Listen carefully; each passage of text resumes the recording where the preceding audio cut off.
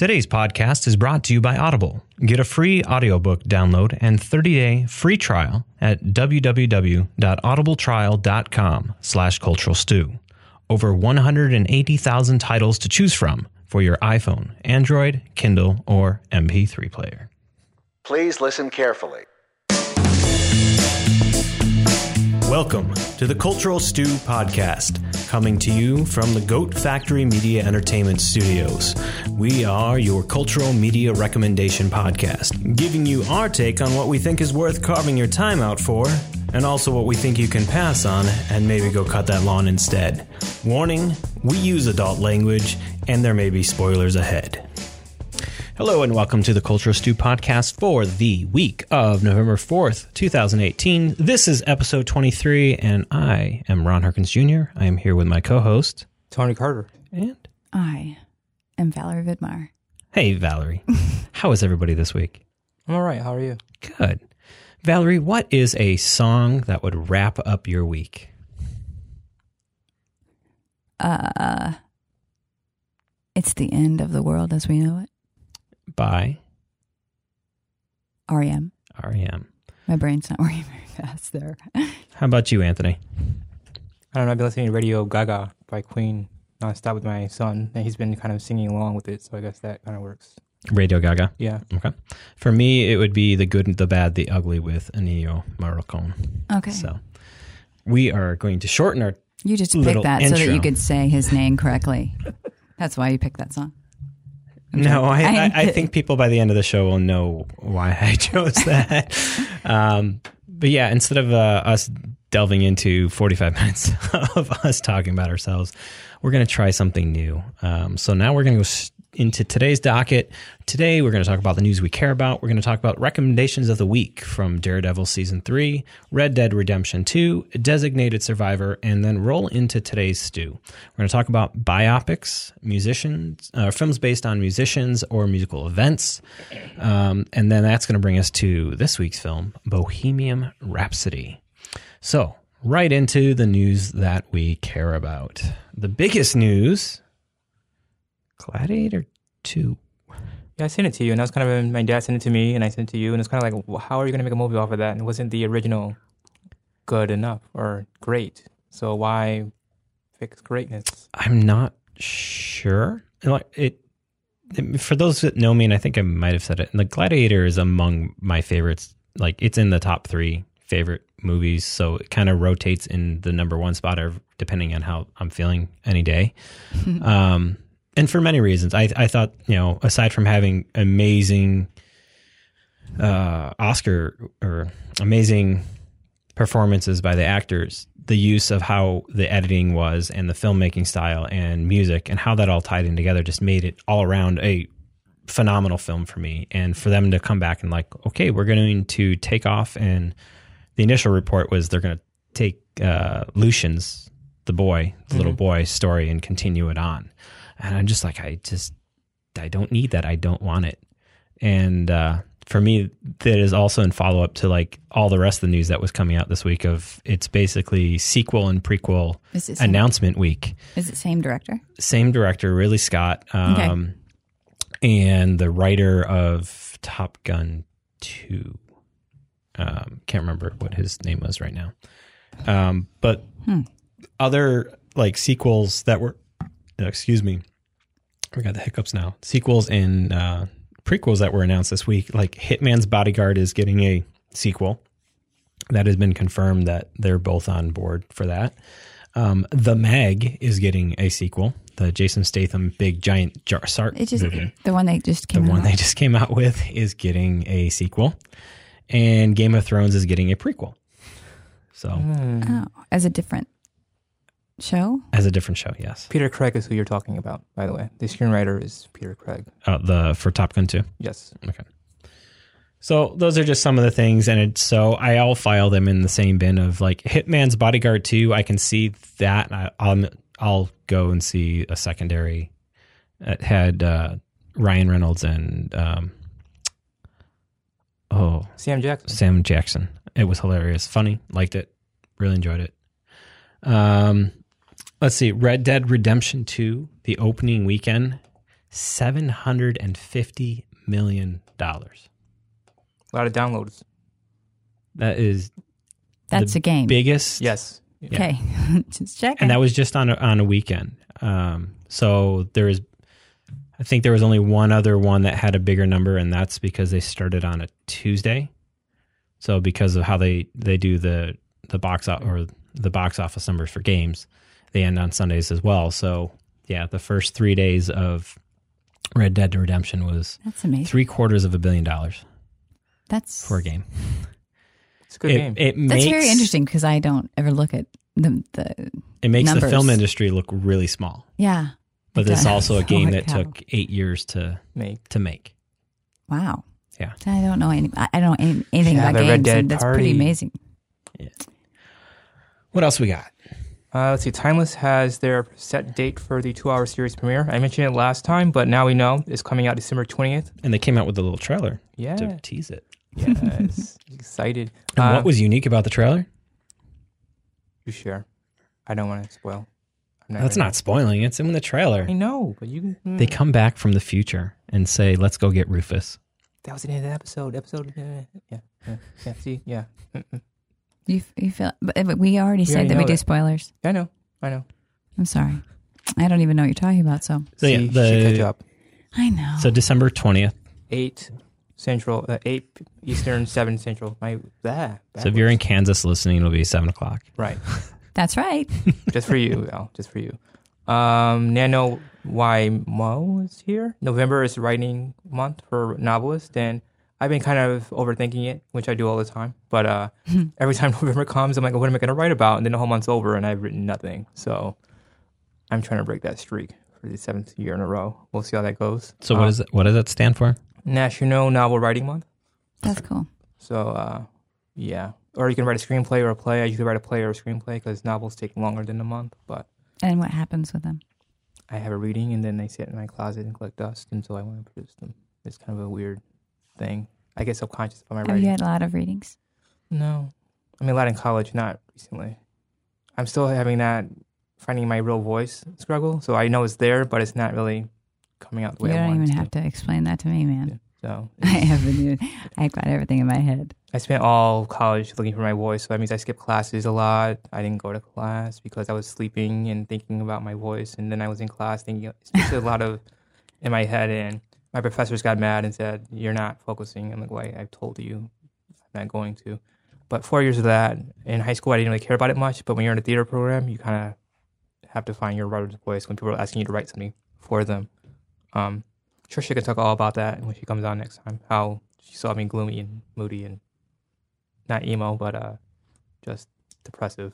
So, but yeah, The life of a writer. yeah, trying to find his voice in college.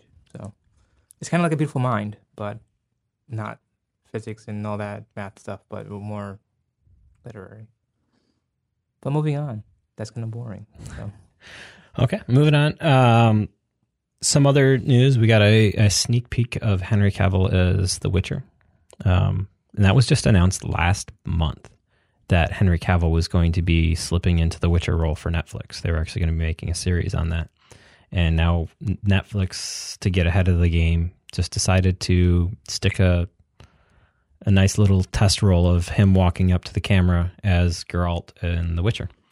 So The Witcher is based off of a game that's as well, but they're actually making it into a full-fledged Netflix series. And Henry Cavill, who is Superman, signed on board to be the lead character, which is impressive because it continues the trend of Netflix being able to rope in high-profile movie, legit film credentials and bring him in to do series instead of just, hey, focus on one movie. They're now focusing on a nice arc over, which I enjoy more. Did you hear? Netflix wants an Oscar, so that's all this is all about. They're increasing their game, just stepping it up. And Nothing. I'll bring it up later. Okay. All right. And in more news, Falcon and Winter Soldier from the Avengers and Marvel Universe are getting their own spin-off series on Disney's upcoming streaming service. So that'll be interesting, especially if they keep the characters who actually play them Are they really doing the streaming service? Because I heard they were going to do it, then they didn't do it, or they just been waiting till... It's supposed to be coming out next year. Okay. They just haven't released the details of it. Okay. And it's got to wait until... so the deal with Fox, I believe, is supposed to be finalized in January. Okay. And so the streaming service is going to be using the backbone of Hulu. Okay. Because that's Fox-owned Hulu. So they're getting Hulu backbone instead of having to develop their own from the ground up. Makes sense. And Johnny Depp is reportedly out as Captain Jack Sparrow. He's been kind of... Disney. Yeah, he's been kind of off the rails. And they're looking to reboot the Pirates of the Caribbean Meaning they series. booted him, or he decided not to? They're going to reboot the series, the Pirates series. And they're saying no to him? Correct. I think we should just leave it alone. I mean, we have to... To me, it'd be hard to imagine anybody else as the captain. No. But that's the word, was that they're moving forward, and the way they're going to do it is actually kind of reboot the whole series. So, and things getting pushed back. Wonder Woman 1984 was pushed back from 2019 to 2020, and Dark Phoenix was officially pushed back into June of 2019, which makes it more sense considering they're waiting for the Fox deal to get finalized, because this will probably be the first Fox film that gets labeled as a Marvel Disney film. And then one more thing that kind of ties into what our stew today is Ava DuVernay is working on a Prince biopic. Should be good. Oh, great. So that'll be kind of cool. Okay, cool. All right. Got a couple trailers that came out this week. Probably the one... Oh, go ahead, Anthony. You got some in there. I got a few here. We have The Favorite, which is a period piece. It has Emma Stone, Rachel Weisz, and Coleman. I don't have her last name. Actually, know her, but she is going to be playing in The Crown, playing the Queen Elizabeth. But it's based on a true story. The Favorite sum up is about women vying for the attention of the Queen. I think it's Mary, but I saw it a while ago. I just had to put it on here, but it looks very tit for tat. It's going to be... I'm sorry. Olivia Colman, I think is her name. Yeah, that's going to be like a powerhouse of two Oscar winners and one Oscar nominee, but it's going to be funny, but also awkward, that's my kind of humor. The Great Buster is a documentary about the great Buster Keaton. It's going to talk about his rise to fame as well as his drinking alcoholism and how they call it a roller coaster, kind of, in a way, when he was his slippery slope he had in his life. I saw that on Apple. I had a car I named my car Keaton. Keaton? Mm-hmm. What kind of car was it? I don't even remember. Sorry. Nice car. Are these, so is this one going to be, are you talking about major motion pictures? Or are you talking about it's going to be? These are like motion pictures like coming out in theaters. Okay. What they had is Bob Foster, or Robert Foster, is in this film with Hilary Swank, Michael Shannon, and Blythe Danner. It's basically a film about Blythe Danner is the wife, the mother who has Alzheimer's, and how the father, the husband, and the children are deciding what to do with their loved one. Robert's been doing a lot of buzz about it, and Jack Garner talked about it recently. They did an interview. I haven't seen it yet, but it's in my queue to watch. Robert's been talking about this a whole lot lately, so I'm hoping to catch that soon. And my last piece is The Upside, which I don't want to watch, but I kind of have to because it's a American remake of the Intouchables film with Bryan Cranston and with Kevin Hart. So they have a different spin on it. It's the same skeleton story, but it's set in New York City instead of Paris, and the elements are the same, but they have a different spin. Like the music's a little different, and their dynamics a little different, but still inspired by a true story, but in America. My wife and I are watching the trailer this morning, and we're like, okay. So we'll see. But Bryan Cranston. Yeah, Bryan Cranston. That's why I don't care for Kevin Hart, but I'm going to get Bryan. And Nicole Kidman's in the film, too. So those two are compelling me to see it. Nicole Kidman. I mean, sorry, I was saying. But, by the way, she's in it. Yeah.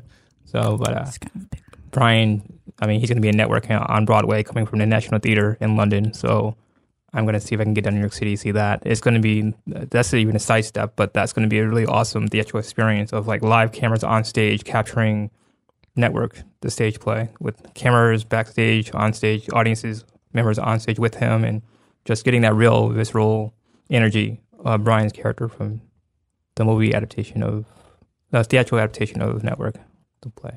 Cool. The English are doing a lot of good work over there, so I'm not sure why America didn't do it first, but I'm glad they're doing something. But that's what I have for trailers for me. What about you guys? The trailers that roped me in, Green Book. Yes. It's got Marsha Hala. Ali and Viggo Mortensen. Yes. And it roped me in as Viggo is just this New York City driver who's really rough and around the edges, and Marshala is a world-renowned pianist. Refined pianist, I didn't catch the name of the pianist he's supposed to be, who goes from playing in New York City to going on tour in the South. And this happens during the, a rough time to be a black person in the South, in the middle of the civil rights. 1960s American South. Yeah. Definitely rough. And Viggo's character just basically is like, oh yeah, it's going to be a rough time for you, but it's just looked like a really good movie. And I'm going to just say it right now. I can see nominations for both of them just based off the trailer. It looks good. And Marsha, I'm going to murder his name every time I say it. Mahershala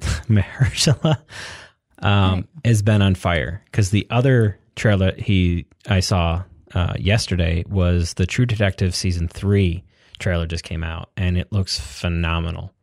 It reminds me of what I saw with season 1, and it looks like he plays himself in 3 different time periods, and it kind of bounces back and forth because he can't place the events of what happens in order.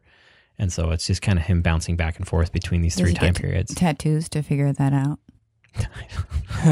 Okay, never mind. Sorry. So 2 things from him that I'm looking forward to, and it's just everything I've been seeing him in lately is just he's been on fire, and he's a great actor. Side backstep. So this Jamaican American classical pianist Don Shirley was who he's playing. Cool. I've been housebound and underground. I feel like I have no idea what's going on out there, but I escaped a little bit to go see Bohemian Rhapsody, and I got there in time, or not in time, but you got treated too? Yeah, sorry. There's another Grinch movie coming out. Another one. However, my niece is very excited. I guess Benedict Cumberbatch is the Grinch. So, if there's an upside, that's where the upside is. Zoe, my daughter, was talking about, there's so many Grinch movies, and I'm not a Grinch person. And so Kendra said, this is a classically trained Shakespearean actor playing the Grinch. This is going to be great. I'm like, you can take the girls. It's fine. But I didn't see anything particularly different or special about this one, but we'll see what they do with it. But it's coming out actually next week. I don't think Jim Carrey did a bad job as the Grinch. I think he embodied the character's physicality scary in the whole mugging of his face. I think Jim Carrey was probably born to play that part, but Benedict he can probably play it, a little differently. So I'm going to probably see that with my wife and see how we take on that, because she wants to see that as well. Well, the biggest difference is, you're talking 3D animation versus somebody dressing up and doing live action. Do we know if Benedict? I don't think there's anybody else that could have pulled off doing the live action besides Jim Carrey. Yeah, I agree. I don't think there's a physical character out there that brings his kind of presence to it. And even though it wasn't the greatest movie, I just even Mike Myers, you saw Mike Myers in The Cat in the Hat. Myers is a physical character, but couldn't pull off The Cat in the Hat very well. Andy Serkis? No. No. Okay. I just think it was the time for Jim to do it, and he did it. Right. But It was terrifying. Yeah. I thought. I think that movie is scary. The Grinch is a terrifying looking character in general. I guess he's supposed to be, right? Well, you think about like half of the things that you see in like animation things. There was a site out there where people would actually take those animations and like, this is what they would look like in real life, and like make them as real photorealistic as possible. And it's like, yeah, that would scare the living daylights out of somebody. And like they took like the Looney Tunes characters and put them what they would look like in real life if they were. They would be scary. Yeah. Samity. What's his name? Samity Sam. What's his name? Yosemite Sam. Okay. He would be scary, I think. Yeah. Still Bugs Bunny. Well, I think that wraps up our news section today. And trailers. Moving right into the recommendation lips. Up first, we got... Well, oh my gosh, Charlie Cox. Okay, so Daredevil came out. Actually, I was late in getting onto this, but because, yeah. It came out the Friday before our last show. Yeah, and you had already seen everything already, which was, yeah. Well, I tend to watch stuff in binge mode. I can't. I mean, I do it, and here's the truth. This is why I was so tired and so whacked out when Jason got home. It's because I could not stop watching them, and so I would watch them until 1:30 in the morning. Good for you. Then have to get up at 6:30. Not good for and you. do the girls, and then not take a nap because I just couldn't. This week was. I need to get back to the. This crazy. No, I didn't. I didn't watch during the day. Only at night. I don't watch TV during the day. You would think, but I don't. This week was crazy with Halloween. So, but Daredevil, Charlie Cox. I was the last Daredevil. Was okay. I thought it was last season. I mean, okay. And no, we're not talking about Ben. No, we're not. In a moment, it's okay. But this, where he loses his way, kind of. I don't know. I felt it was interesting because I'm now. He definitely had that. I don't believe that my thinking of what I was doing was the right thing because it doesn't make a difference. He was really screwed up. Yeah. Yeah. And he actually got really hurt last season. So he's being taken care of by someone very important to him. Well, that came from Defenders. Oh. Well, I would. Because at the end of Defenders, the whole building and everything collapses on him and Elektra and kills Elektra. And we thought he was dead. And then the end of Defenders was him in the hospital bed. Oh. So that's where this is coming from, is everybody thinks he's dead because he died in the building falling on top of him. Okay. During the big battle.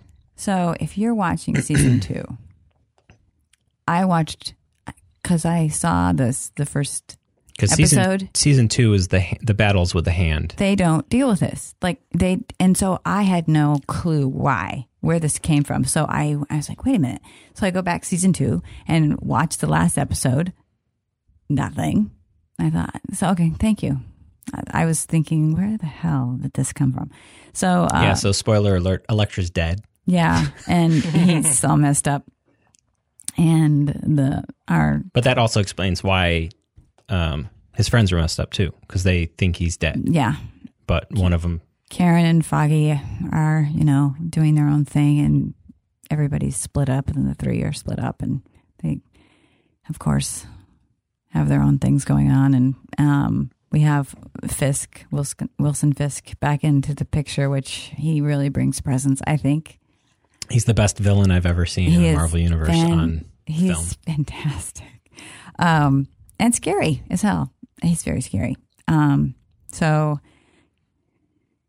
what can I say about this? I now wonder, is he ever going to wear the suit again?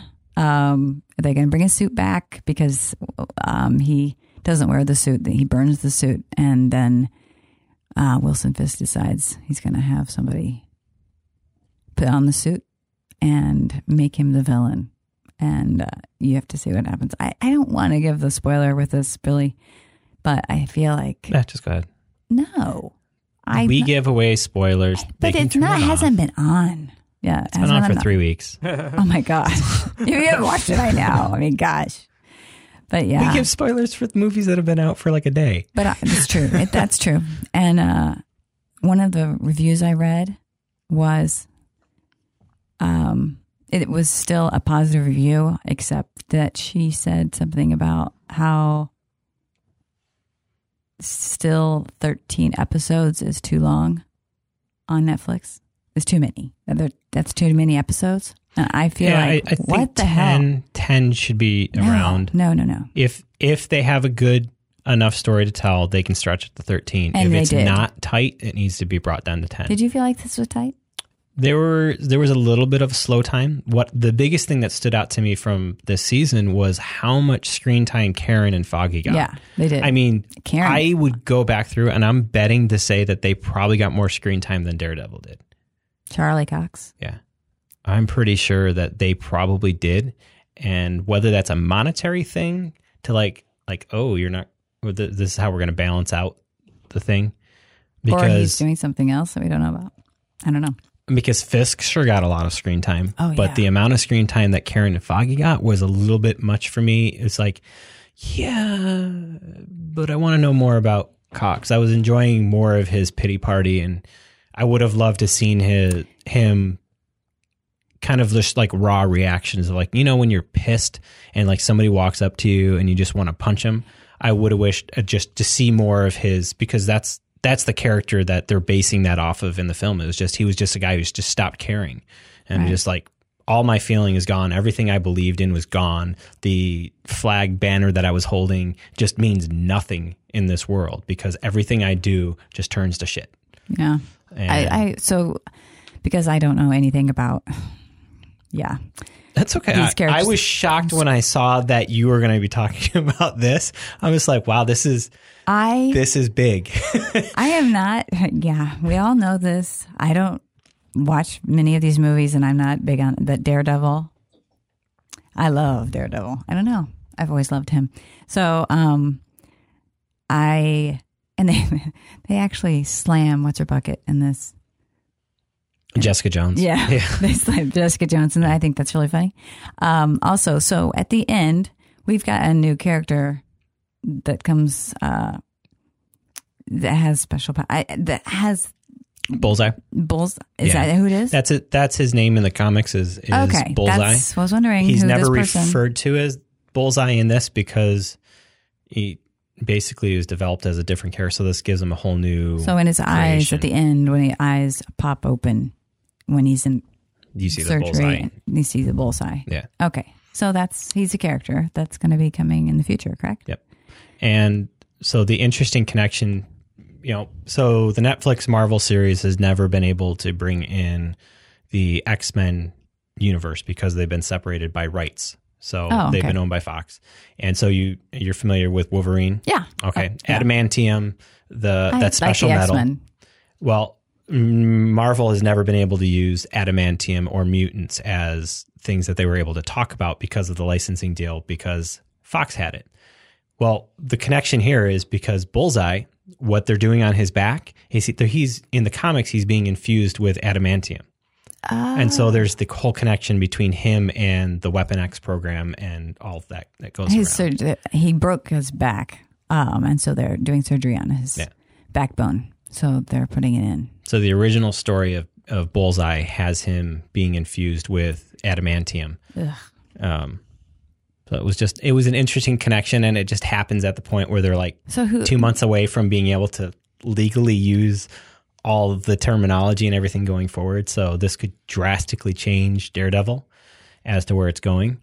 I don't really like the character. I didn't really like the character Bullseye. I mean, I like the actor. I don't know. I didn't really. Does that make sense? Like how we love Wilson Fisk is like. So here's a fun one for you. Do you want to know who played Bullseye the first time in the Ben Affleck movie? Colin Farrell. No way, really? Yeah. Wow. Right. Yeah. I like Colin Farrell. So it'll be interesting to see what they do with this, especially now that they canceled Luke Cage and Iron Fist to see how and what they're going to continue with the Daredevil. Are we now done with Daredevil now that Disney's streaming service is coming? I surely or don't are they think going to so. continue it? Daredevil is their number one. Marvel. The ratings I just saw were saying that the viewership was way down on Daredevil season 3. I think that's partially due to season 2 was not great. I know, but that's what happened. But Rotten Tomatoes, I would say that it came up with the critics love this one. They got 93%. I enjoyed it. I thought it was a solid story. Mm-hmm. My only complaint was that Karen and Foggy got way too much screen time. And I think if you cut that screen time down and a little bit of that kind of story that was involved with the two of them, we probably would have gotten 10 episodes instead of 13. I think they just stretched a little bit of that story out a little bit too much. I was fine with it. So. But there we go. I watch it. There's my don't go cut the lawn instead on this one. Okay. I say watch it. It definitely is a go for me. Anthony, what do you got? Let's see here. Designated Survivor finally landed on Netflix. So I saw the first season when I was on TV, naturally, and I was kind of waiting for season 2 and kind of kept missing it because of, parenting and work stuff. So I was able to catch season 2. And there's a lot of stuff going on Designated Survivor. If you don't know, it's about a man who was the housing secretary who was to be fired by the president after the State of the Union address. But the president and the whole line succession ahead of him were murdered, assassinated. I didn't know they were going to fire him. I thought he was just chosen to be because one person has to be out. Yeah, he was, but he was going to be fired.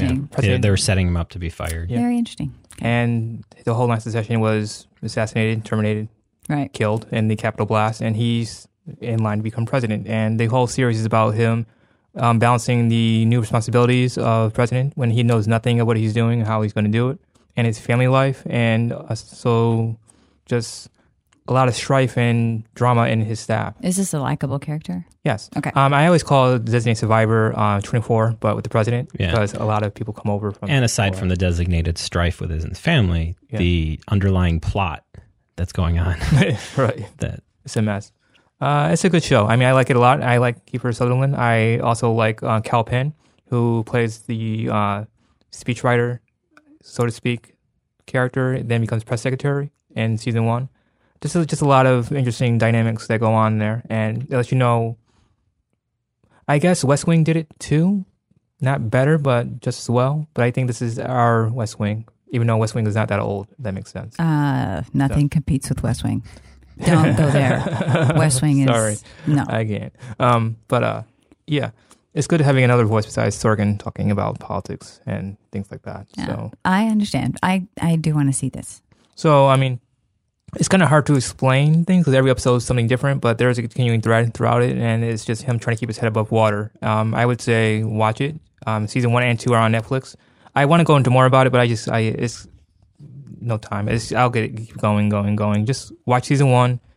Virginia Marsden is in it, who was in Sideways, and she's in this. There's a lot of just fundamentally powerful stuff. If you like House of Cards, you'll probably like Designated Survivor. I would. I have to say, I watched the first season. Yeah. I did not put it on my renewal thing for the second season. I just felt it kind of pushed a little bit too much far out there stuff instead of grounding it. And you got somebody like Kiefer. I mean, after watching 24 religiously, I mean, you're like, the dude's an action dude. You've got to put some action in there. And it's like, oh, they're pushing this a little too close to the weirdness of 24 of like these side threads that were just like so unbelievable. They're like, come on. But I mean, that's why I call it 24, but in the White House. It has its moments. I like seeing him as president. It's just something weird. I'm just like, he pulls off a good president. I like Kiefer. He does. I've always loved him Kiefer. And his father. I love the two of them. They're both great actors. He was in my locker in high school.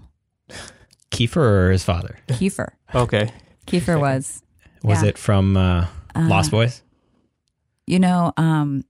It was, I actually got that one from Young Guns. That's what I was going to say. But I spent a good half of the day writing I Heart Kiefer on a huge rock at Wilson Lake in Kansas. Still there? Yeah. I would think it would be there. You should go It's there and huge. find out. I heart Kiefer.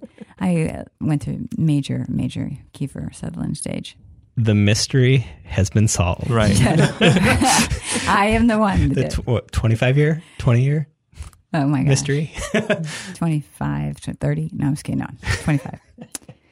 But yeah. If anybody's listening, Go find that rock and call there's us. some and let us know. podcast out there that's been trying to figure this out forever. And they're like, Wilson really? Lake in Kansas. the Wilson Lake graffiti mystery has been solved. Yeah. Yeah, I Go would ahead. say, Val, if you like Kiefer, we all know you do a lot. Go and watch Designated Survivor. Okay, And I will.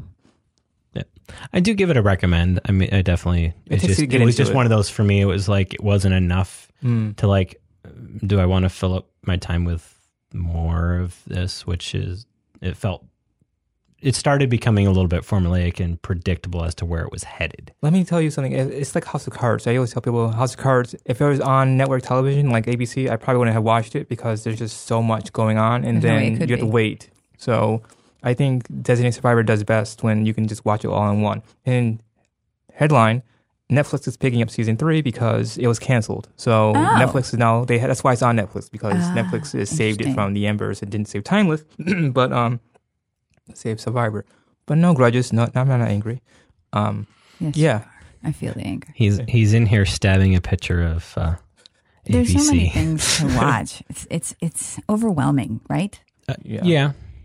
It is. It's just, I look at it that I'm pretty lucky to live in a situation with my family where I have a wife who knows of my love of watching a lot of stuff and spending a lot of time with media. that's nice. Because I totally get it how most people would not spend their time doing and watching as much shit as I do. But I've had many people just like, where do you find the time? It's just like, I kind of use any time that's open.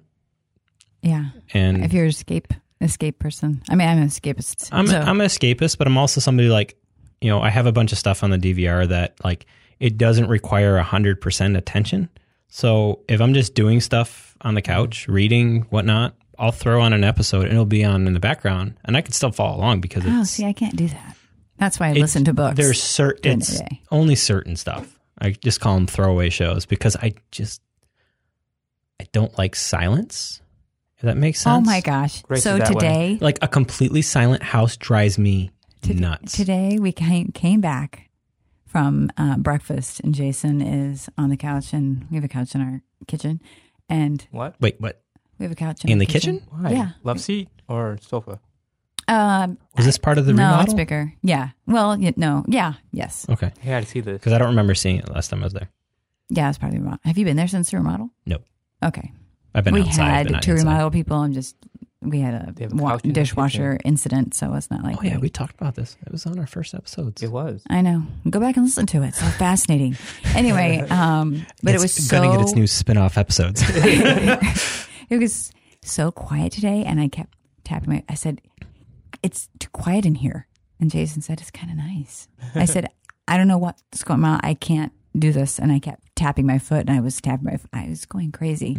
I almost had to put music on, but it was so quiet. I can't sleep in the quiet. I can't do that. I have to have a Grace fan is the on. same I have to way. have white noise. Something like that. Actually, I listen to books to go to sleep to. Yeah. So We have a rule in my house when it's time for bedtime. In my bedroom, especially, we can't listen to music. We have Sebastian still in the room because he's 4 months old. Yay.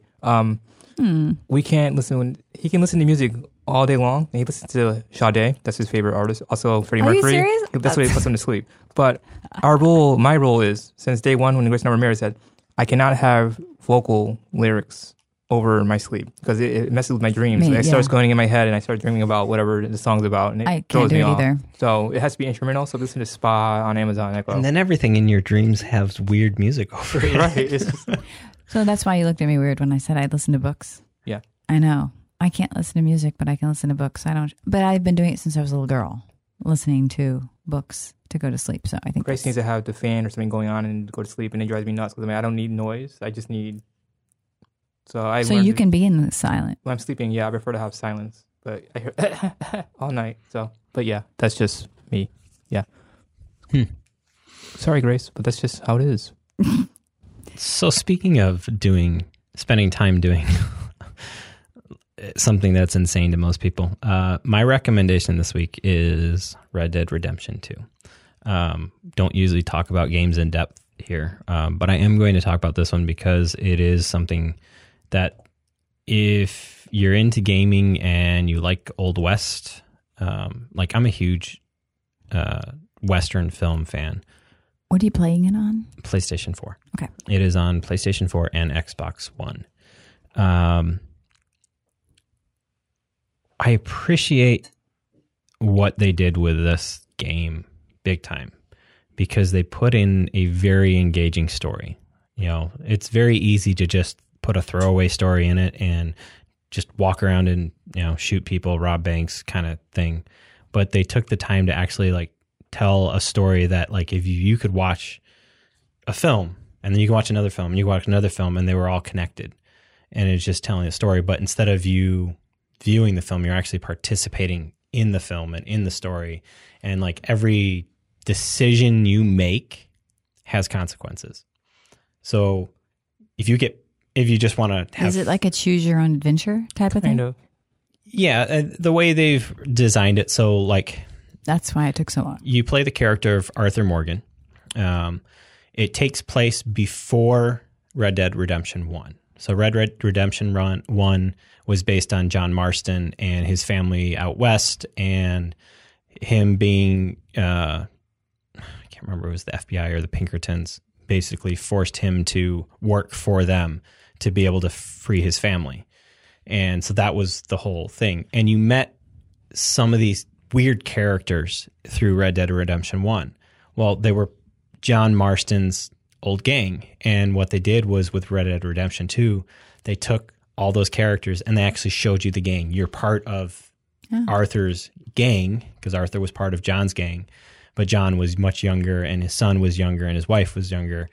And all these weird little characters that you met through the first game are in this gang. You interact with them, you do missions with them. And the Pinkertons, you meet them along the way. But they've designed it so that you get to choose what type of conscious and what type of person Arthur is.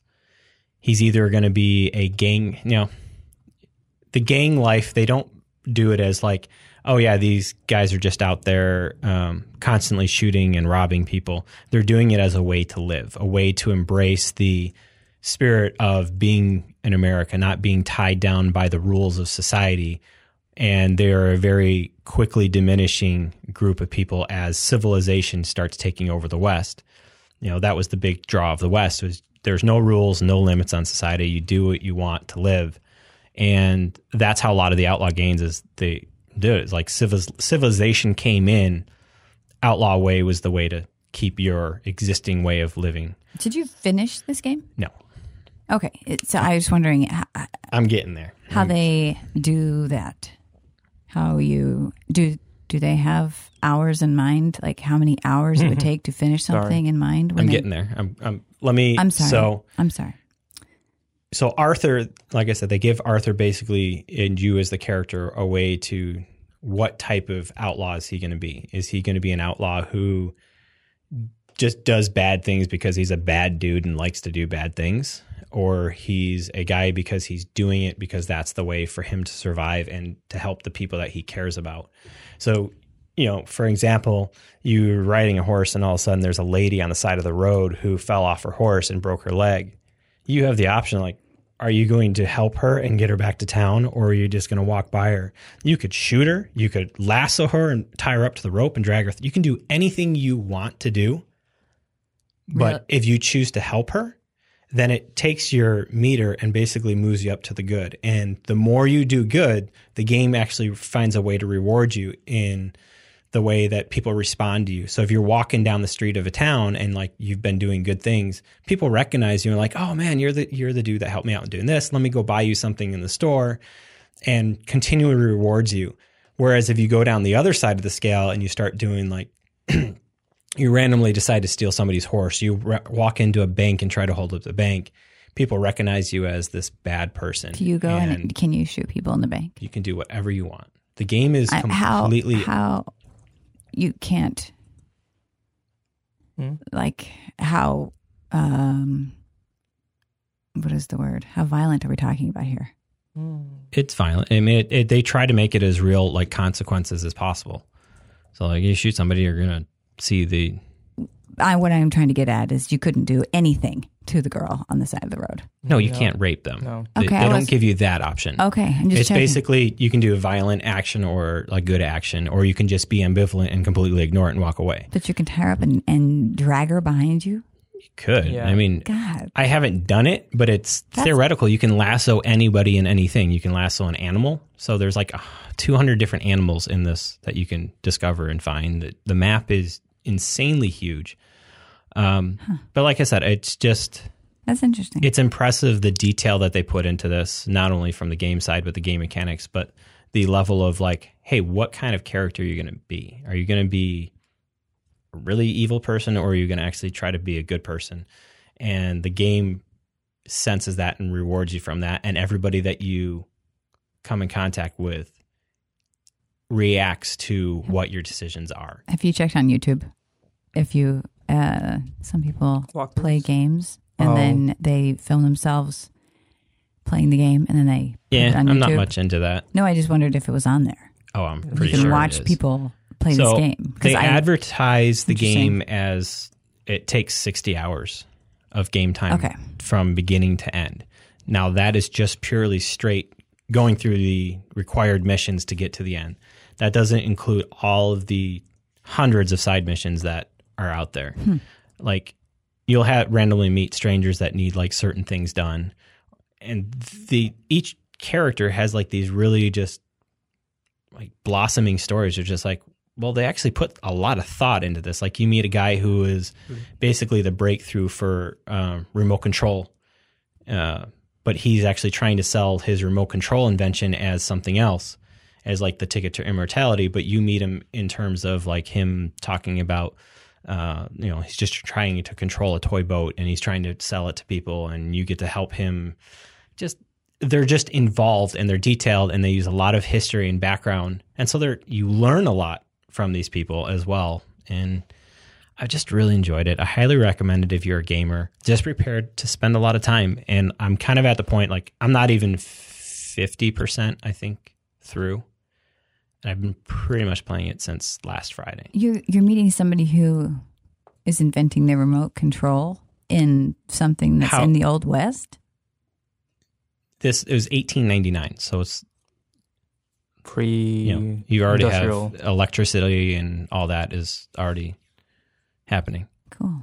Well, yeah, I just didn't even think about that. Like I said, it's the intersection of when civilization started taking over the Old West. Oh. So these people are they're running from advents of civilization to try to keep their way of life going, and it's interesting. It's a lot of detail, a lot of time put into it. And if you have the time, like my time is going to die down now. I mean, there's no way I can play the amount I played this week. I had this week open, so I played a lot and just enjoyed the story. And like I said, it's like watching film after film of Westerns. Does your wife watch you play games too?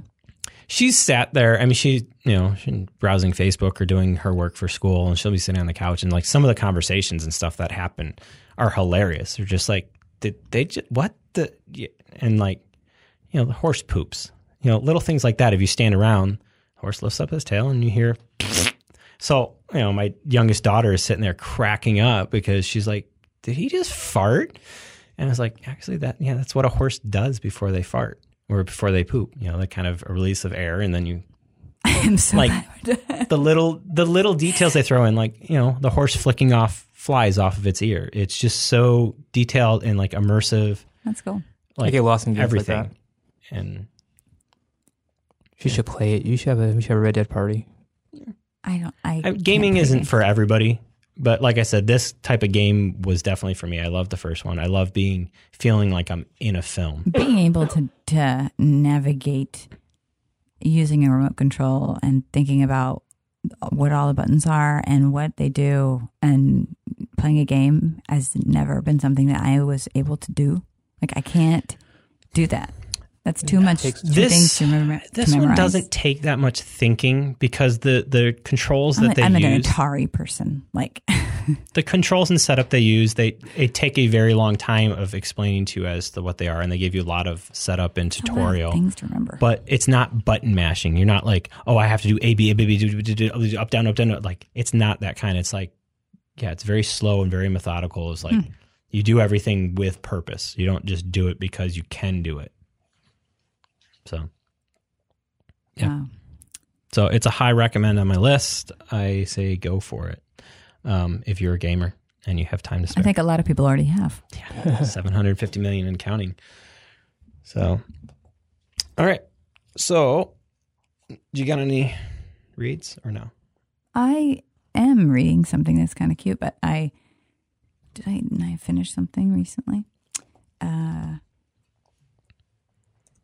Actually, I started 10% Happier by Dan Harris that was on Audible. And so I'm kind of reading that. That has to do with meditation and how that run into his life because he got stressed out. I guess he had a meltdown on camera when he was on Good Morning America. So I am reading that, but I'm also reading or listening to, I should say, Lost for Words by Stephanie Butland.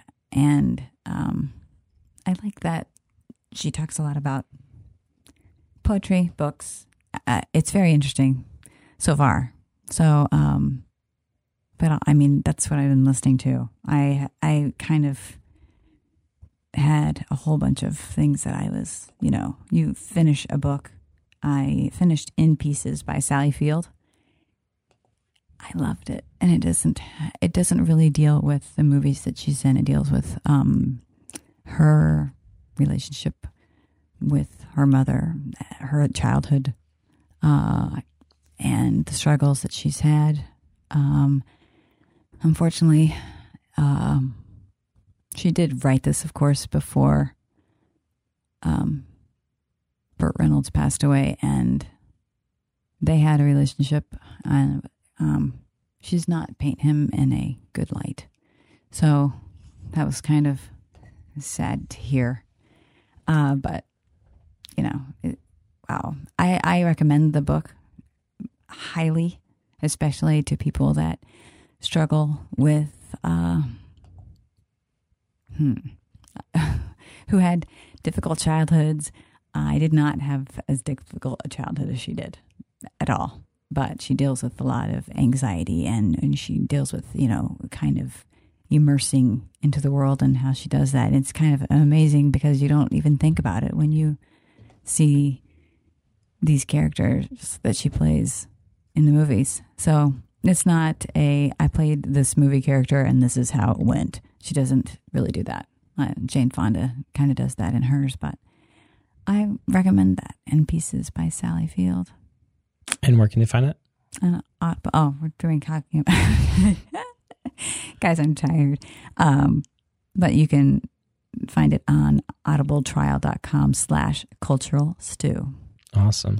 And one of the ones I just started up, I don't know if you caught the Netflix series Mindhunter. Oh, yeah. It's got Jonathan Groff in it. Watched it. So I'm actually listening to the book that's kind of based off of. It's just called Mindhunter as well. And so I just started that. It's like 14 hours long, so it's going to dig in to listen to that one. But first hour so far has been okay. First hour. I really enjoyed the Netflix series, so we'll see how it compares. But it came off of the book, right? The Netflix series was based off the book. Yeah. So I'm sure that it'll look up for you. But the biggest difference was the Netflix series, the two characters aren't real. They're how do I explain that? Composites. Yeah, they're composites of real characters. They're a little bit different than the actual people that it's based off on. So Mindhunters is the actual story from the actual guy. And Mindhunters, the film, is loosely based on characters that they created from different people, but they're not 100% like this is the actual character kind of guy and this is the actual There's so many things on there. So people go to audibletrial.com/cultural stew. Speaking of stew, let's roll right into today's stew. Today we're going to be talking about biopics or movies based on music, events, or musicians. So I just wanted to talk about this because Bohemian Rhapsody was coming out and it seemed like a good time, and like Rocket Man is coming out in a couple weeks, I think January, was it December, January? Anyways, the one based on Elton John. Mm-hmm. And by now we have a huge collection of films to choose from. And I went to Facebook and I just kind of put this out there. I'm like, hey, people, what are your favorite ones? And the number of people that responded as to like what their favorite stuff are. And they range from, movies that are based on actual musicians or an event to mockumentaries that are like, right. These are, and the biggest mockumentary was probably This Is Spinal Tap. I mean, everybody that put a fake one on there was basically that one. I don't think I saw any. My husband put that one on there. I did the same thing. Yeah, and it's great film. And then there were a couple people that were actually also posting just like, hey, these are the YouTube versions of concerts. So there's a lot of concert video that people like to watch. So I just want to chat about a couple and see what makes a good film about a musician, what liberties are okay to take, what kind of things instantly turn you off. So Anthony, what films popped in your head? Selena was the first one that popped in my head, actually. I think that's the first one I remember seeing, I think. The one I actually have most vividly in my head with Jennifer Lopez. That's when I first realized who Jennifer Lopez was. Selena is about the singer Selena, who was very popular in the 80s and the early 90s, and then she, died unfortunately young from a murder from one of her best friends, her business manager. But I guess for me, I like things in sequence, not sequential order, but things that make sense in the order that they happened. I can talk more about that with Bohemian Rhapsody, but other films I find, just in general, I like things happening in the timeline that they happen. I don't like things jumping out and putting them in places they don't belong just for artistic license, I guess. Being a writer, I guess that strikes out to me is that when a film has all this history and then they move things around in the timeline to make a dramatic point, that takes me out of the movie, especially when I know the history of the person. There are sometimes you can take creative licenses where you can, take certain people out. Like you could take a daughter out or a son out or remove a person, or you can go posit people, and that makes sense to me. So I guess that works. But as a whole, I think just timeline jumping and ignoring facts kind of. What would be one of your favorite? I don't think I have one yet. I think Selena, still sticks in my mind, but I don't have a favorite yet. What about one of the worst that you've ever seen? Ooh. I think La Bamba would be worse in terms of performance. I mean, I like Lou Diamond Phillips a lot, but I think his lip syncing was pretty horrible in that movie. I'm not sure what was going on with that. The story as a whole was good, but his singing and concerts were pretty rough. Why Do Fools Fall in Love on HBO with Richie, not Richie, I should know his name, but I don't know his name. I should look it up. I just popped in my head actually. I didn't even put him down on the sheet. But there's a special. Halle Berry was in that film, and that was a biopic as well. And it was about 3 women going after the state of one of the most popular singers of his time, which he was with Little Richard and that group, the Bops. Okay. So I'm drawing blanks right now, but it's okay. Yeah. I'll pop in and out, but I think for me, being a writer, I try to stick to time. And when it's messed with for the sake of artistic license, I have a problem with that. A lot of people wouldn't know. Yeah. You know what I mean? That's the problem. I know too much, so I read too much. But I think that, I think a lot of people wouldn't know that.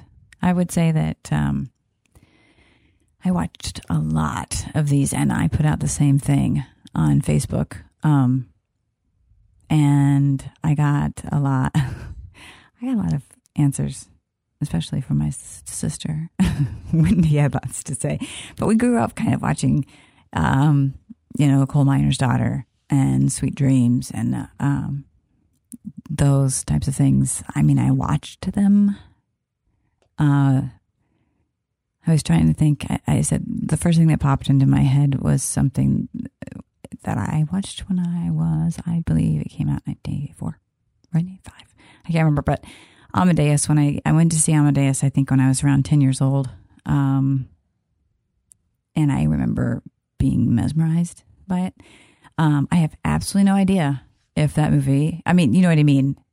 The movie obviously takes, I would assume, some liberties there. But I was mesmerized by that. I then, you know those movies that are bad, but you like them? Okay. So I don't think The Doors is particularly a good movie, but I loved it. I loved the soundtrack, and I thought that Val Kilmer did a fantastic job into kind of like disappearing into the character of Jim Morrison. So I listened to that soundtrack a lot, which is kind of interesting. When you really love the soundtrack of the person that is singing, that's not the person that they are portraying, like Walk the Line with Joaquin Phoenix, and I loved the soundtrack. So Reese Witherspoon won Best Actress for that, which was interesting. Why? For me. I don't know. I didn't see that coming, and I feel like I don't know who beat Joaquin that year. But was that Daniel Day-Lewis that year? Oh well, geez. Yeah, second. I'll find that. Probably. And then we had Spinal Tap, of course. But you know what? Sorry. What? It's like me. I don't like Spinal Tap. But I'm also the person that doesn't like Forrest Gump. So here we go. Okay. Yeah, I know. My friend Barry doesn't either, so don't worry. So the interesting thing is that I tried to watch something that got great reviews, and my friend Sebastian suggested, and I'm going to get there. What the hell was it called? Jason and I tried to watch it. It was the movie about, I'm sounding like a complete airhead right now. I apologize. Control. Oh, the one about English band. Yeah, Control. So what was that? Joy Division. Joy Division. Yeah. Okay, which I had never heard of. Joy Division, and we tried watching that movie. Sebastian, I'm sorry, but it was so slow. It's a beautiful shot movie, but I couldn't do it. But I didn't like that one. So there was lots of. I don't particularly think that Purple Rain is fantastic, but I love it because it's Prince. It's got Prince in it. Yeah, it's Prince, and and then we had an interesting thing where people were wondering if. Can I say Eddie and the Cruisers? I loved Eddie and the Cruisers when I was a kid. Oh my God. They're fake, the fake bands, and I thought Eddie and the Cruisers were real.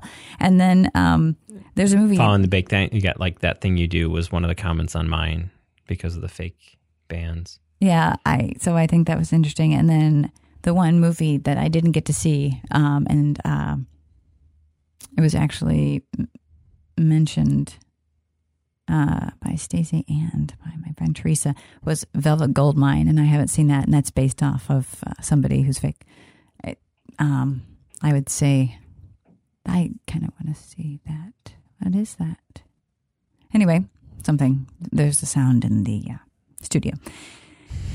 It was outside the studio. I know, a little scary. Okay, so I want to see that one. But yeah, I think that there was one. Oh, there was a documentary that my friend Rhonda said, Searching for Sugar Man. Mm-hmm. I have not seen that yet. Yeah, I haven't seen that one yet, but they think say that one. Yes, one Best Doc. Yeah, and then there's a lot of people that really commented on this Mr. Holland's opus, The Rose, etc. So I mean, there's so many out there, but my favorite, I don't know. Like I don't know. Amadeus kind of comes up in my head. It's a good film. It really is. And my sister Wendy, who's been on the show, she isn't. She's an artist. Whether she says she doesn't draw, but she can draw. She's amazing, but she doesn't do that. The one thing about artists are they're self-deprecating. Right. So, and Amadeus is she drew the cover of the movie and she painted it on in our attic. She also did the True Blue Madonna with the leather coat. Are they still in your attic? Yeah. These are fantastic. Picture of them. Oh, I'll tell her to post pictures of them because you won't believe it. I'm not talking about, she's my sister, so I think they're good. I'm talking about the fact that they're damn good. Like, she's really good, but she doesn't draw. Not that that's okay. Anyway, so Amadeus he's in my attic, so I don't know. I think that's kind of burned into my memory. I think one of the first ones I remember seeing was probably the Buddy Holly story. It might have been La Bamba. It was one of those two. The first time I was like learning about an act or a musician who came before that I didn't know about. Like I hadn't even heard the music. I don't think or made the connection that who Buddy Holly was. But it stuck out to me. Oh, was that Nick Nolte or was it Gary Busey? It was Gary Busey. And it stuck out to me, and it still sticks out to this day. And I don't think I've ever watched it since, but it just sticks out of just going through a musician's life and all the stuff that they go through. I think La Bamba scared me. I feel like the plane crash scared me. How many plane crashes can we have with these people? So we lost a lot of people to plane crashes. Oh. They travel a lot, and they usually travel in small planes. I know. It's just and the fact that somebody didn't get on the plane, and that was. It's just a little. Was that Elvis who didn't get on? No, not Elvis. No, not Elvis.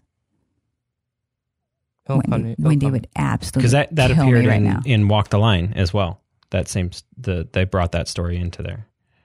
Walk the Line was I really enjoyed that movie. I thought it was a phenomenal film. I thought it's one of the films that I look at and say, hey, they did a good job at least portraying the voices and actually trying to sing and do the voices, which a lot of the older ones if that are based on musicians, they'll bring in tapes and then they're basically overdubbing or singing over them. I have a record that I found. That is the Coal Miner's Daughter record, and it's actually Sissy Spacek singing, and she is spectacular as Loretta Lynn. So there was a couple on my list that I hadn't seen that I wanted to see. Like I wanted to see I'm Not There. I didn't have a chance to get that in this week. The one about Bob Dylan. Yeah. There's like 6 different actors that portray him. Mm-hmm. I don't know why this one. I lost it until you said HBO. I wanted to catch the Matt Damon, Michael Douglas Liberace one. Yes. Mm-hmm. I had heard good things about that. I just hadn't seen it. And Liberace was one of those, like my parents listened to Liberace when I was young. So I know the music. I've heard the music a lot. And our house was never silent. There was always something going on. So it was like old records or old tapes of Liberace. So I was like, when that came on, we didn't have HBO.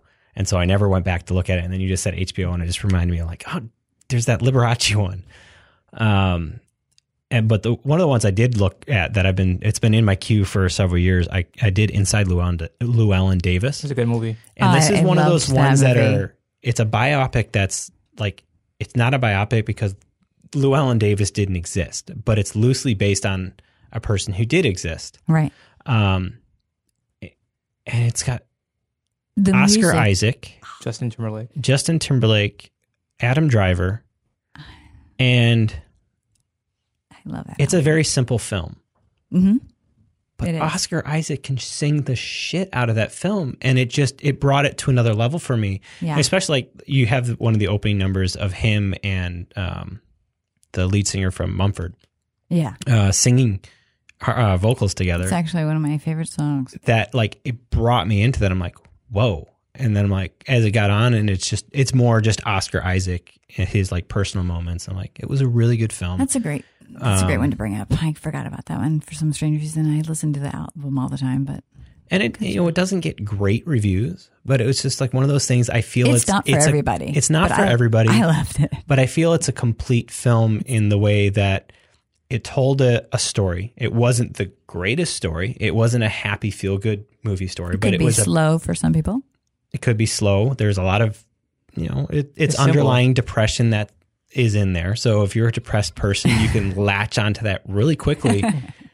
I don't say that looking, I was just like internally, like I go through like depressing moments, and it's like, you can latch onto that. And the music that he sings about is not very uplifting music. I mean, but there's something about his voice that brings it to another level. And I think when you can actually bring a film and you can put people in it that can actually sing. Mm-hmm. And we go back into this, like when you have a movie musical, you can wrap those underneath here as well. Like what makes a really good movie musical is when you actually have people who can sing, right? Mm-hmm. Not sticking actors or people that can kind of fake it, but it don't quite reach the level it can. Or get people to bring in people in seats because, so seat fillers. Yeah. Not talent. So I think there's a lot out there. I think we've knocked off a couple of them. If you're in, definitely if you're in the mockumentary, go see This Is Spinal Tap. Eddie and the Cruisers is a good one.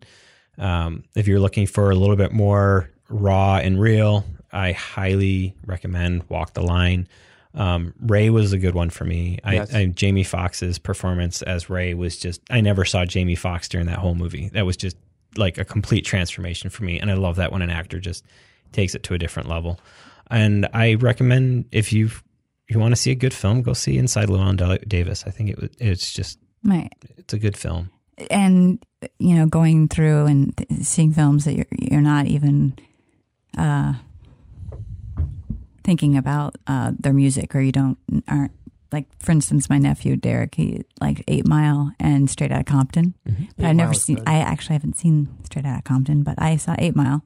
I liked that a lot, and that touches into like a whole nother, like there's a lot of movies out there that are about the music industry in themselves. You've got 8 Mile, you've got Almost Famous, which is somebody else's in this room's favorite film. Mm-hmm. High Fidelity, Empire Records, things that they're kind of just outside the, hey, we're not about a certain musician, but we're about things that go on in the music industry. And music is a huge part of not only the soundtrack, but the way it tells the story. And yes. So, yeah. I love when High Fidelity, when he says, okay, how am I arranging them? And he's like, alphabetically? No. And then he's like, biographically. He's like, whoa. Anyway, High Fidelity. That's a great movie. It's a great book, actually. It's Nick Hornby, and it's based off Nick Hornby's book, but it's fantastic. The book is great. So on to the main event here. He's got somebody. Okay, I'm going to backtrack just a little bit. So I was talking about Why Do Fools Fall in Love? That was Frankie Lyman's biopic that had Lorenz Tate in it. Just backwards, go back, look it up. It's on HBO. It's also on a couple other stations. Also, Crash won Best Picture the year that. Oh my god! Yeah, Reese Witherspoon won Best Actress for Walk the Line. Holy cow! Our buddy, our friend, our brother, Philip won Best Actor that year. Okay. The Oscars. So. That was for Capote. Yes. Yeah. And George Clooney won Best Supporting Actor. And Rachel Weisz won for Best Supporting. Okay. Yeah, isn't that like led to part of like Joaquin's like mental breakdown? Yes. And he went into into that. But yeah, that's a different story altogether. But I just wanted to let us all, I'm filling gaps. That's okay. But yeah. Brokeback Mountain did not win Best Picture, but it won Best Director, and Crash won Best Picture, which we all don't like. Can't stand. This is one of the worst things. I don't know how it happened. Yeah. Okay. But moving on. So moving on to the main event, we have the movie that just came out, Bohemian Rhapsody. Who wants to go on and take this one on first? I'll take it on first. So Bohemian Rhapsody with Rami Malek. Yes. Timmy from Jurassic Park. Sorry. I'm sorry, I cannot see him and not think of Timmy from Jurassic Park. I don't even. Yeah, that didn't even. It's a thing when you know Jurassic Park. He still has the same mannerisms. I'm still thinking of. Well, here we are again in the car. Who is it? Which one? He was the bass player. Oh, okay. So was he? He was the one who had like the frizzy hair by the end. Somebody, my friend Kay asked if somebody was in Neverending Story. Were one of them in Neverending Story? No. I don't think so. I don't think so. I think there's a couple that were from Game of Thrones. Littlefinger. Yeah. Was the manager. Yeah, he's always playing creepy, sketchy characters. Yeah, it's his face, man. He looks like a creepy, sketchy character. I've never seen Raimi in anything. Ooh. I didn't. I hadn't seen him. So his biggest thing he's been known for recently is Mr. Robot. Right. And it's crazy good. It's got Christian Slater in it too. I love Christian Slater. That's when you got to go watch Mr. Robot. It's really well written, and he's basically on the verge of like psychotic break of like what's real, what's not. He just go see it. Okay. So when I went to see this movie, I was alone, so I didn't have to worry. I wasn't sidetracked by people next to me. Do you like it? Do you not like it? I got to have my own experience, and I don't know about Queen. I listened to it a lot, introduced by Wendy actually, and listened to their music a lot, but I don't know anything about them or Freddie Mercury actually. So when I saw the movie, I just sat there and let it pour over me. So I cried like a baby. Was I manipulated? Looks like I was, but it worked for me. I loved it. I actually Marco Polo Dustin talked about it for probably 15 minutes, and then I put this huge thing on Facebook about it. And Kendra and I are going to go see it tomorrow. And when I wrote my Facebook post, I still hadn't looked into any of the story or any of Freddie Mercury's life. Before we talk too much about going into his story, you said you knew about his music and you knew very little about Freddie Mercury. What are the two facts that you think pretty much everybody would know about Freddie Mercury? I knew he was gay. And? He died of AIDS. Okay. You would think that would be pretty much anybody going into the movie would probably know that, right? Well, yeah, and his teeth, I guess. Yeah. I had an interesting experience where when he kissed Jim, who would later on become his lover till... Ugh. Yeah, we'll get to that. There was a vocal response from people in the audience that were gasping, shocked that happened. And I was just like, I looked at my wife, I'm like, did that just happen? Like, these people are audibly like surprised that he did that. And then later when he was coughing up blood, they're like, you could audibly hear somebody like, oh no, he's got AIDS. I'm like, seriously? You heard them say it? Yes. At two different times from the same section, but the gasps were not just localized to there. It was like several people around the audience. I'm like, whoa. Wait a minute. How could you go into a movie about Queen and like, I know virtually nothing. I did not, aside from knowing many other pieces of music, those are the only two facts I knew about Freddie. I couldn't tell you the name of any of the band members or any of the managers or what any of the album names were. Me neither.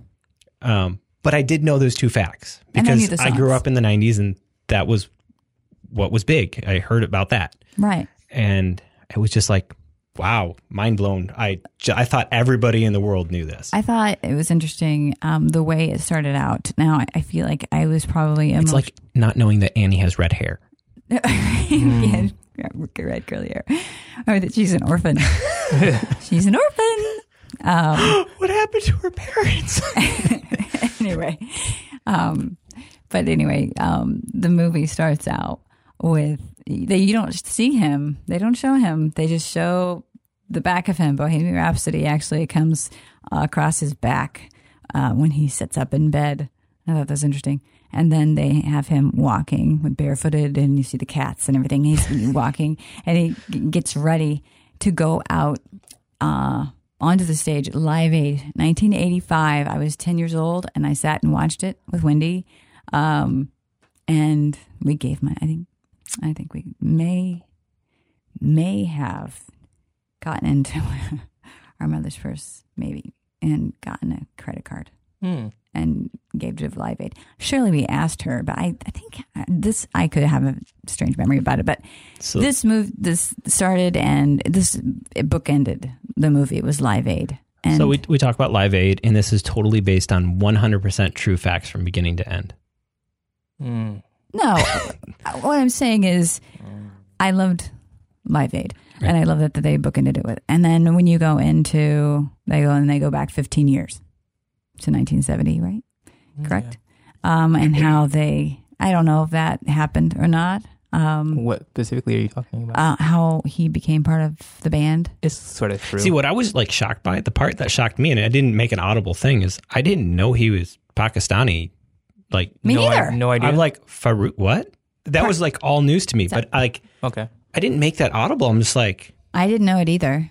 I was like, that was interesting. I also did not realize that the reason why his teeth look like that is because he was born with 4 incisors, extra incisors, and that he even though he was insecure, he didn't want to have surgery because he thought it would help.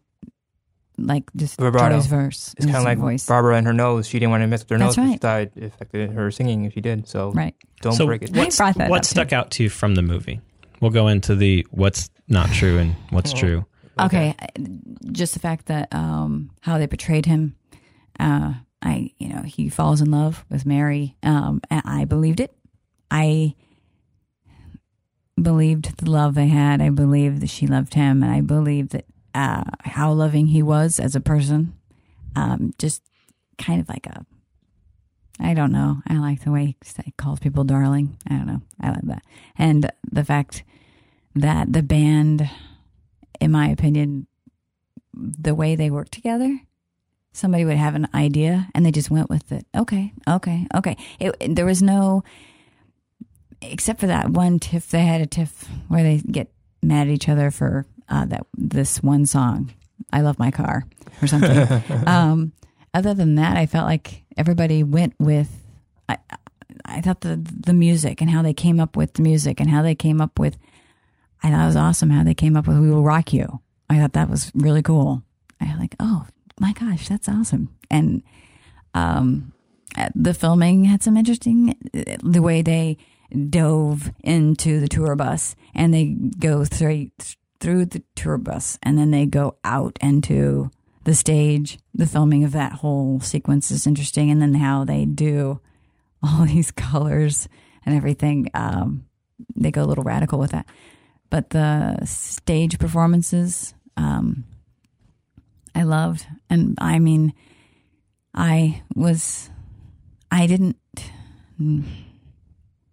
okay, well, in the movie, he tells them that, basically that he has AIDS.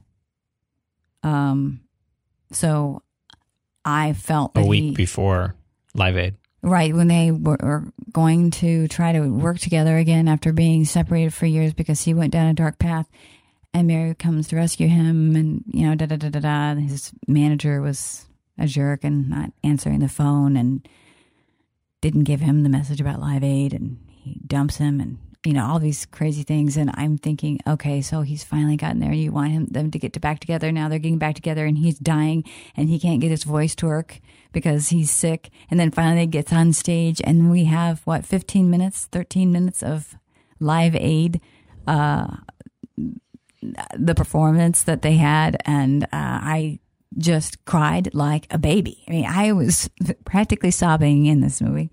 And then come home and read about the fact that he didn't even know he had AIDS until 2 years later. And they had never broken up. I mean, they were touring. And it took him like another couple of years before he even told his band members. Yeah. So that was a manipulation of, I mean, here's the thing. Was I manipulated by the writing? Yes, I was. But you know what? I enjoyed the movie. I loved the movie. I loved the performances. I raved about it. I still enjoy it. I mean, even knowing all of it, I still enjoyed it. But I see where it's kind of bullshit. You know what I mean? where it's kind of like, oh crap, well, that's not cool. So watching the movie for me, I enjoyed the musical parts.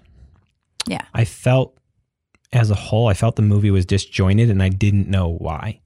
I just felt like it was just, things aren't flowing in a way that they felt natural. It just kind of like, okay, split cut to this, and you just like complete right turn. Or like, well, there was not a nice flow for me. I enjoyed the musical parts. I think Rami just killed it. I mean, he's probably one of the best lip syncers I've ever seen. I mean, for him to pull off some of the stuff, and they didn't do it from far away. I mean, they were right up in his face, and so you saw every little thing that he did and every little movement. And he got a movement coach. He got a movement coach for this, which I thought was unique. They had a choreographer at first, and he let go of the choreography so he can work with a movement coach. And I think it definitely showed off. It paid off. Very smart. I just lost what I was going to say. Well, the way they came up with how the audience sang. So my biggest issue, besides like things feeling disjointed, is I felt, even knowing nothing about the band or the characters, on screen, especially the drummer. It started with the drummer, is they felt like they were parodies of characters. Like they weren't portrayals of real people, but they were more of like parodies in a way that like, this is what they want you to see who the person that they were. Does that make sense? Yes. Caricatures, but not like, quite. Caricatures, that's what I'm thinking of. It's like, it's weird because Clean worked with them. So close to being a representation, but a little bit overdone. Right. Like I felt like the drummer was a little bit over, like he's what you would think of as an 80s hairband drummer. Not to me. I'm just saying this is my perspective, and it started taking me out in the moments. And there was times when Rami felt like he could sing, and he could sing high notes. But there was times when Rami felt like he was overdoing it a little bit, and then he'd all of a sudden he'd be right back to solid character form. That are like, it felt like to me that they were overplaying it instead of it being a little bit more down to earth. Like, and I think some of that came from whether what happened with the directorial part of this, or it happened because of how they decided to tell the story, which was definitely disjointed in the way certain events happened. Maybe it does have to do. The directorial part is they had two directors, and we had one was fired. Bryan Singer was fired, and David Fletcher was brought in. We don't know why, do we? We do know why. Bryan Singer was erratic on set. He was not showing up days at a time. He was irresponsible. He and Rami got into fights. But that was never confirmed by anything. That was just rumors. The studio never came out, so there's nothing official on record as to what happened. That's what we mean by it was not official. But yeah, I just heard a lot of inner strife. So that could be a part of it. I thought it was interesting that the writer, oh gosh, you guys, Anthony, thank you. The writer is used to writing about real people. Wrote The Darkest Hour, and he wrote Peter and Theory of Everything. Known for that, yeah. They're known for doing biopics on British subjects and people. Is that so? I'm pretty sure if we go back. I don't know if we talked about it in this. I know I talked about Darkest Hour, but I believe Darkest Hour wasn't told the way it chronologically. The way things actually happened. So he has a habit of doing this. Yeah. Yeah, I mean, I get having to do it for creative license, but personally, as a writer and history buff, it takes me out of the movies when I know. So he definitely was. It was a manipulation factor. Yes, there's absolutely. A lot. My problem with the film is that you have two of the surviving members, minus the bases, have a say in the production. So right. I had a feeling that they were making themselves look, like you said, not quite caricature in my taste, but just looked good. They want you to see them how they think you want to see them. Yeah, that's fine with me.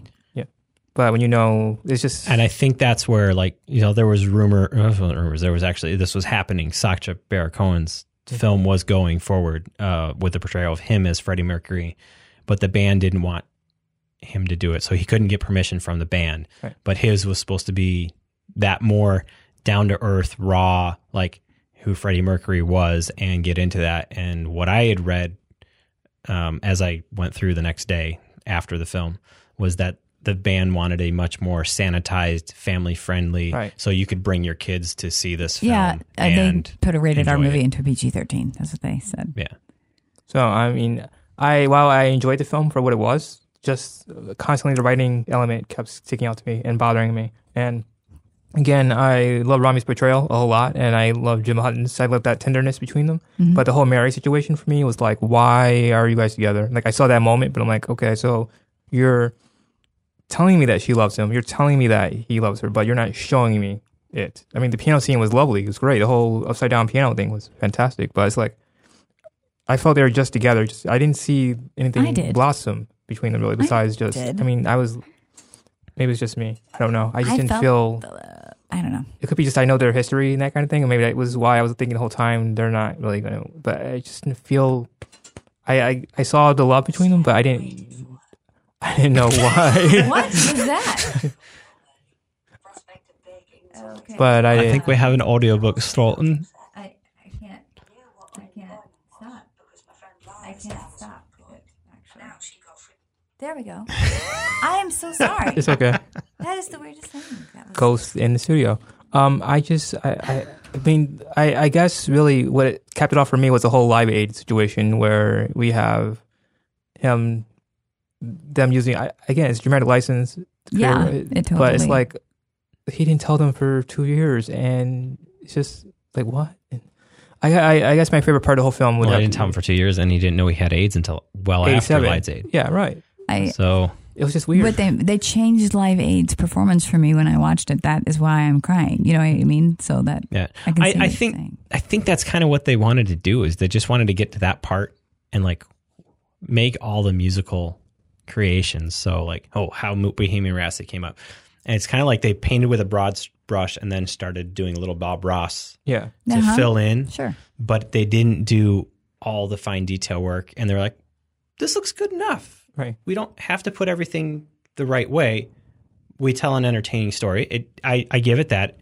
Me not knowing every single bit of history going in, it was an entertaining story. I enjoyed it for what it was. What ruined it for me was the next day reading how way out of whack history was, right, in terms of that. See, it ruined it for you? I mean, in looking back at the movie, yes. I can understand you. I can understand that. That's fine. I totally get that. She gets you. She doesn't get me. My favorite part, I guess, would be the scene where Freddie takes Jim home. And that's my favorite part of the whole film, where he says, he takes him home, says, you want to have tea. And they're with his family, and his father and him have that moment where they reconnect. Again. That's what got to me. I said, that's powerful. And then they said, get the television. So that made the whole film for me. I guess I had to wait for that point. But again, I mean, of course, they didn't get together the way they said they got together. Yeah, it's just a lot of stuff like that. Just, I mean, I guess knowing history and knowing stuff like that and knowing about Queen, watching the movie, I'm like, that's disappointing that they did it this way and they did it that way. They didn't have to do it that way. And then, again, you could have framed it so much.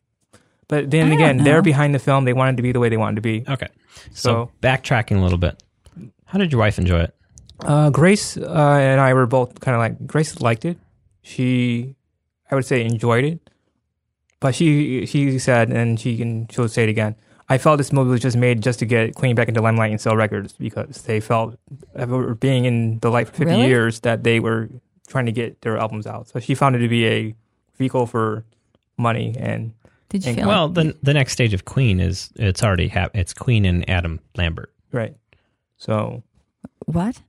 Yeah, do you remember Adam Lambert? I know exactly. He's been singing with Queen for a while, and they're putting out. They're supposed to be putting out some new music, like new written Queen music with Adam Lambert. I will say, a scene that is entertaining. However, it did take me out of it, was seeing Mike Myers. That was it. We had to have that moment. That made insane. My day. I laughed out loud during that scene. I was one of the few people in the crowd that laughed. I enjoyed that moment, and I truly wonder how many people realized it was Mike Myers, except for the people that grew up with Mike Myers. I can't believe you wouldn't know. I mean, I don't know. Okay, right. So if you haven't grown up with Mike Myers, I guess you wouldn't know it was him. But the makeup wasn't even that good, people. I think that was kind of the point. Okay, that's. I mean, are they giving him a thank you? And so on the history of like things, the whole Mike Myers character was a fake character, right? Like the guy didn't exist, and so that whole scene, which went on for felt like 15, 20 minutes. It just a huge portion of the film. And then he comes back later, having Live Aid make all this. And it's basically their way of just saying, thank you. No, it was their basically way of showing, this is how we were treated by many of the people in the industry in regards to this song and this album, is that it just didn't fit into what everybody thought everybody wanted it at that time. So they boiled it down to this one character who didn't exist. One thing that but he brought Mike Myers put Bohemian Rhapsody in his that's movie. why I guess that's what I said I think that he was brought into the film as a thank you, because exactly what I wish they didn't do with that though was not have a center shot of Mike Myers when he told that joke. Let it be more of a room shot, and him throwing it out there would have been even more funny, but they focused directly on Mike Myers as he was talking about kids banging in cars to this, and then cut away. I was like, it's ridiculous. It would have been a much better joke as a throwaway. To, reference the movie. Wayne's World. Party time.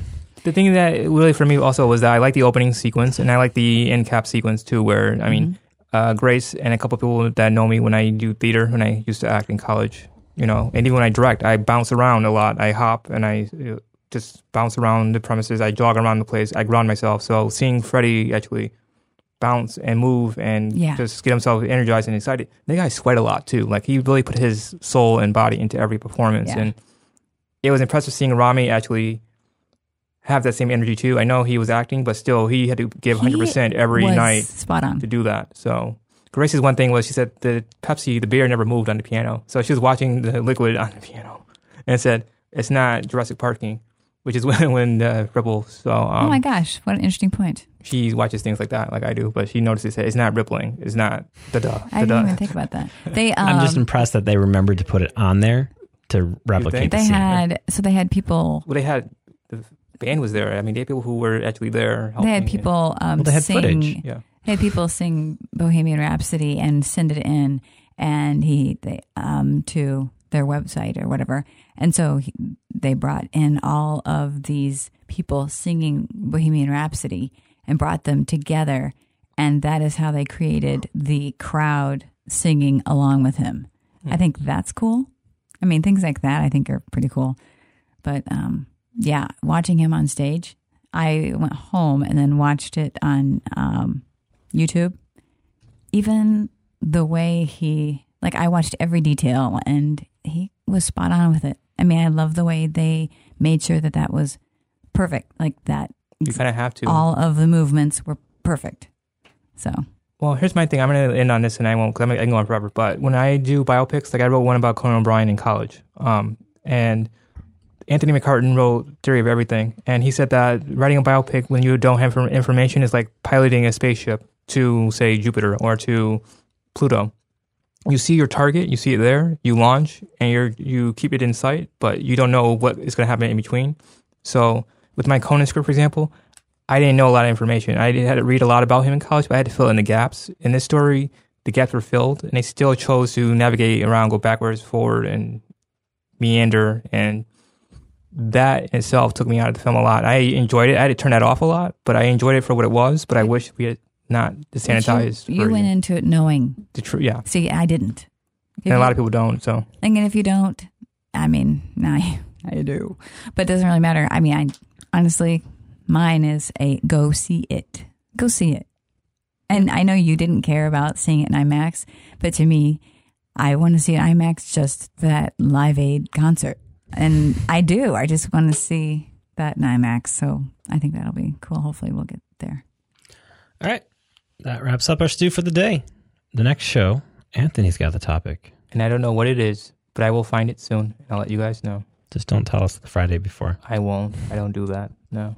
That's not fair. And the movie is to be determined. To be determined too.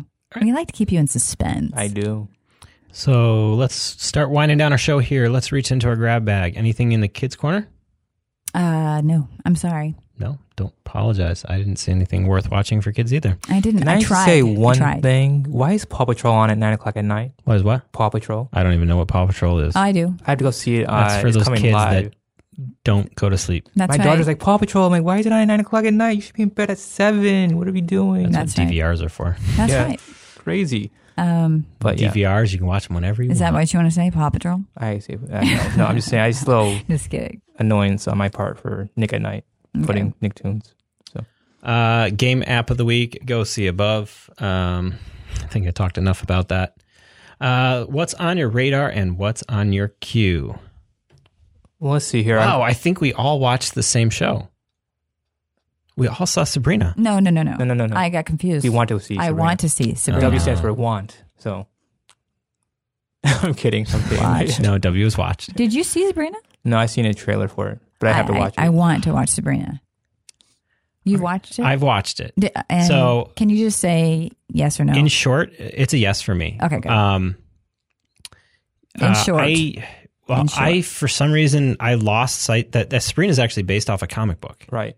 So she's from Archie Comics. Yeah, she's a side of that, and so There's also the Melissa another Joan show. Hart version of Sabrina is just like not even like Close to what they put out. This is Amp. dark. There is times when it's pretty violent. So be prepared for some like, oh wow, I didn't expect that. I'm excited about moment. I really enjoyed it. It actually, and I will say this, I wasn't a huge fan of Harry Potter films. I enjoyed this way better this was more engaging to me than a Harry Potter film. So I'm looking forward to Grace, hear that? the next season already. Okay. So I like what they did with it, and I thought the kids' characters were pretty pretty good. So back to Tony. I see that you have Outlaw King on your queue. That's on mine as well. So I trailered for that this morning by accident. House of Cards just dropped on Netflix, so I'll be watching that. It's the last season, so we'll see how it goes. I'm trying to avoid spoilers on that, as well as people bashing it or praising it on the internet, because there's a lot of people who binged it when it first came out. And a lot of those people are because of Kevin Spacey leaving because of that whole thing, and so they just jump on this. He makes bad decisions. Yeah. So, but yeah, that's it for me. I mean, I'm going to be watching House of Cards this week. Probably finish it by the time you come back, and I'll be talking about that in my recommendation list. Okay. So yeah, so I caught in Sabrina. Titans is now on episode 3 on the DC universe. I'm enjoying it. The last one, they introduced the Doom Patrol, which is going to be the next show that they get, and Brendan Fraser plays Mr. Robot in that. And so it was like, I heard his voice. I'm like, oh, wait a minute. That's Brendan Fraser. I completely forgot about this. It's a little hokey at times, but they're trying to keep it a little bit more grounded. And I like my superheroes grounded. I like them real to have a little consequence to them. I wrapped up Man in the High Castle season 3. I don't know why I keep going back to this series. It's not a great written series. It is a good series. There's something weird about the Nazi era. Like, same thing like Indiana Jones and Nazis. It just brings you in, and it's fun to watch. But the whole thing of Man in High Castle is the Nazis are in control and in charge, and it's just like, it feels weird. It's just so. Season 3 was long, drawn out. I'll still watch a season 4 if they get there, but I'm just like, okay, we're now into season 3. You guys need to do something big here. You're really drawing this out. And I'm going to interrupt her. No, I'm almost done. No, you're fine. And on my radar, we got Girl in the Spiderweb comes out next week. Looks good. Holmes and Watson comes out next week. I'll probably watch both of them if I have the time. I know at least watch Girl in the Spider's Web. Holmes and Watson is going to be more of those. I just want to see something funny. And then the following week, we got Fantastic Beasts come out, Outlaw King, House of Cards, and a ton on DVR that I've got to catch up on. I just basically watched Daredevil. That's all I could really get. And so we all know how I feel about that. Not Daredevil. Yeah, Daredevil season 3. You got the right one. Brain is not. House of Cards, I'm looking forward to, and sorry for your loss. I really want to see this. What's that one? This one, okay. Now this is what I was going to say earlier. The network is Facebook Watch. Have you heard of that before? It means you can only watch it on Facebook. That's the strangest thing I've ever heard. I didn't know about that, but okay. It has, what's this? She's the Olsen. Oh yeah. Sorry for your loss. That was the one, I think I saw trailers for that. I'm sorry. Like over the summer. Olsen, Elizabeth Olsen is in it, and it's actually deals a lot with loss and depression and I think dealing with death and how it transforms you. So I thought that sounded fantastic. Of course, that the drearier the better for me. Jason's just like, I don't understand, and then I don't think I'll be able to do both this and Sabrina, but I want to see Sabrina too. So that's it. Sabrina's dark. It's not depressing. I have a problem with dark too. It's like dark and depressing.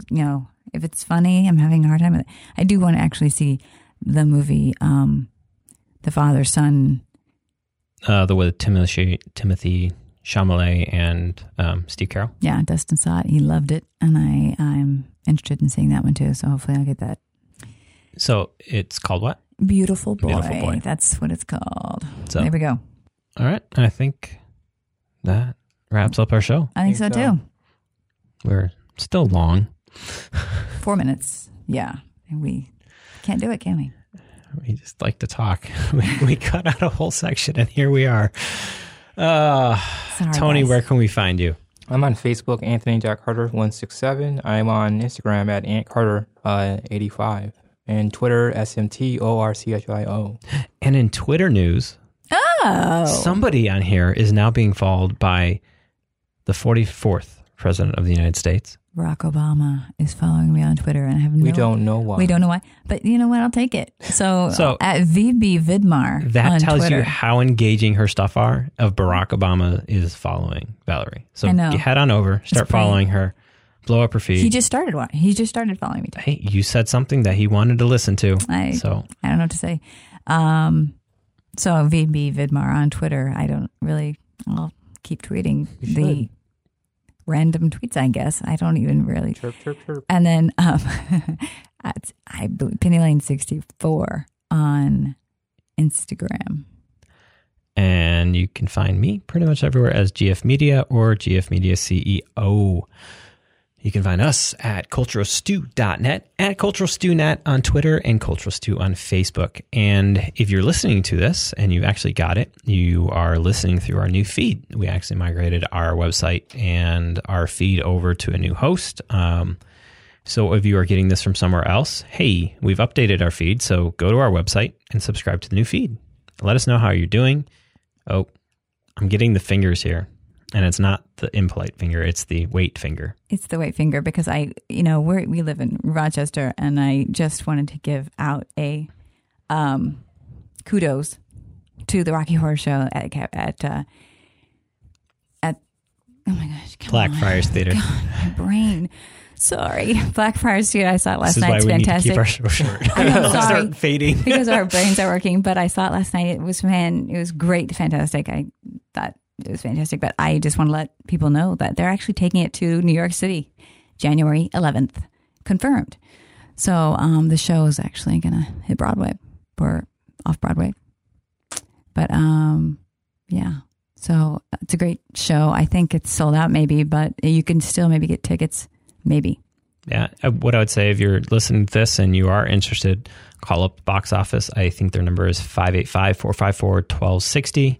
And just at least get put on their waiting list they'll call you and let you know to get in for tickets. Like today, I think they had 7 openings for this afternoon's performance. So things like that happen. Yeah, I believe, yeah. And they added performances, so there might still be tickets left to the added performances. You can see the filming styles of Ron.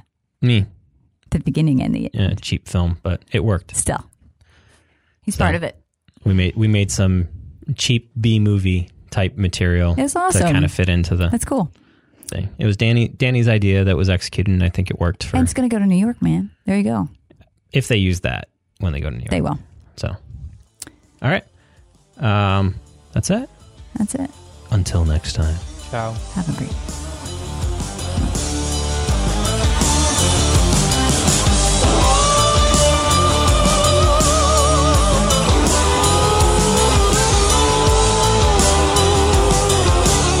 The intro and break music is Please Listen Carefully by Jazir, available through the Creative Commons license from Free Music Archive.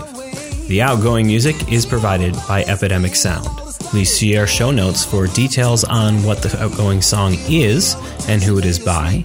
And also, as always, if you have a piece of music that you'd like us to play or consider playing, please contact us today.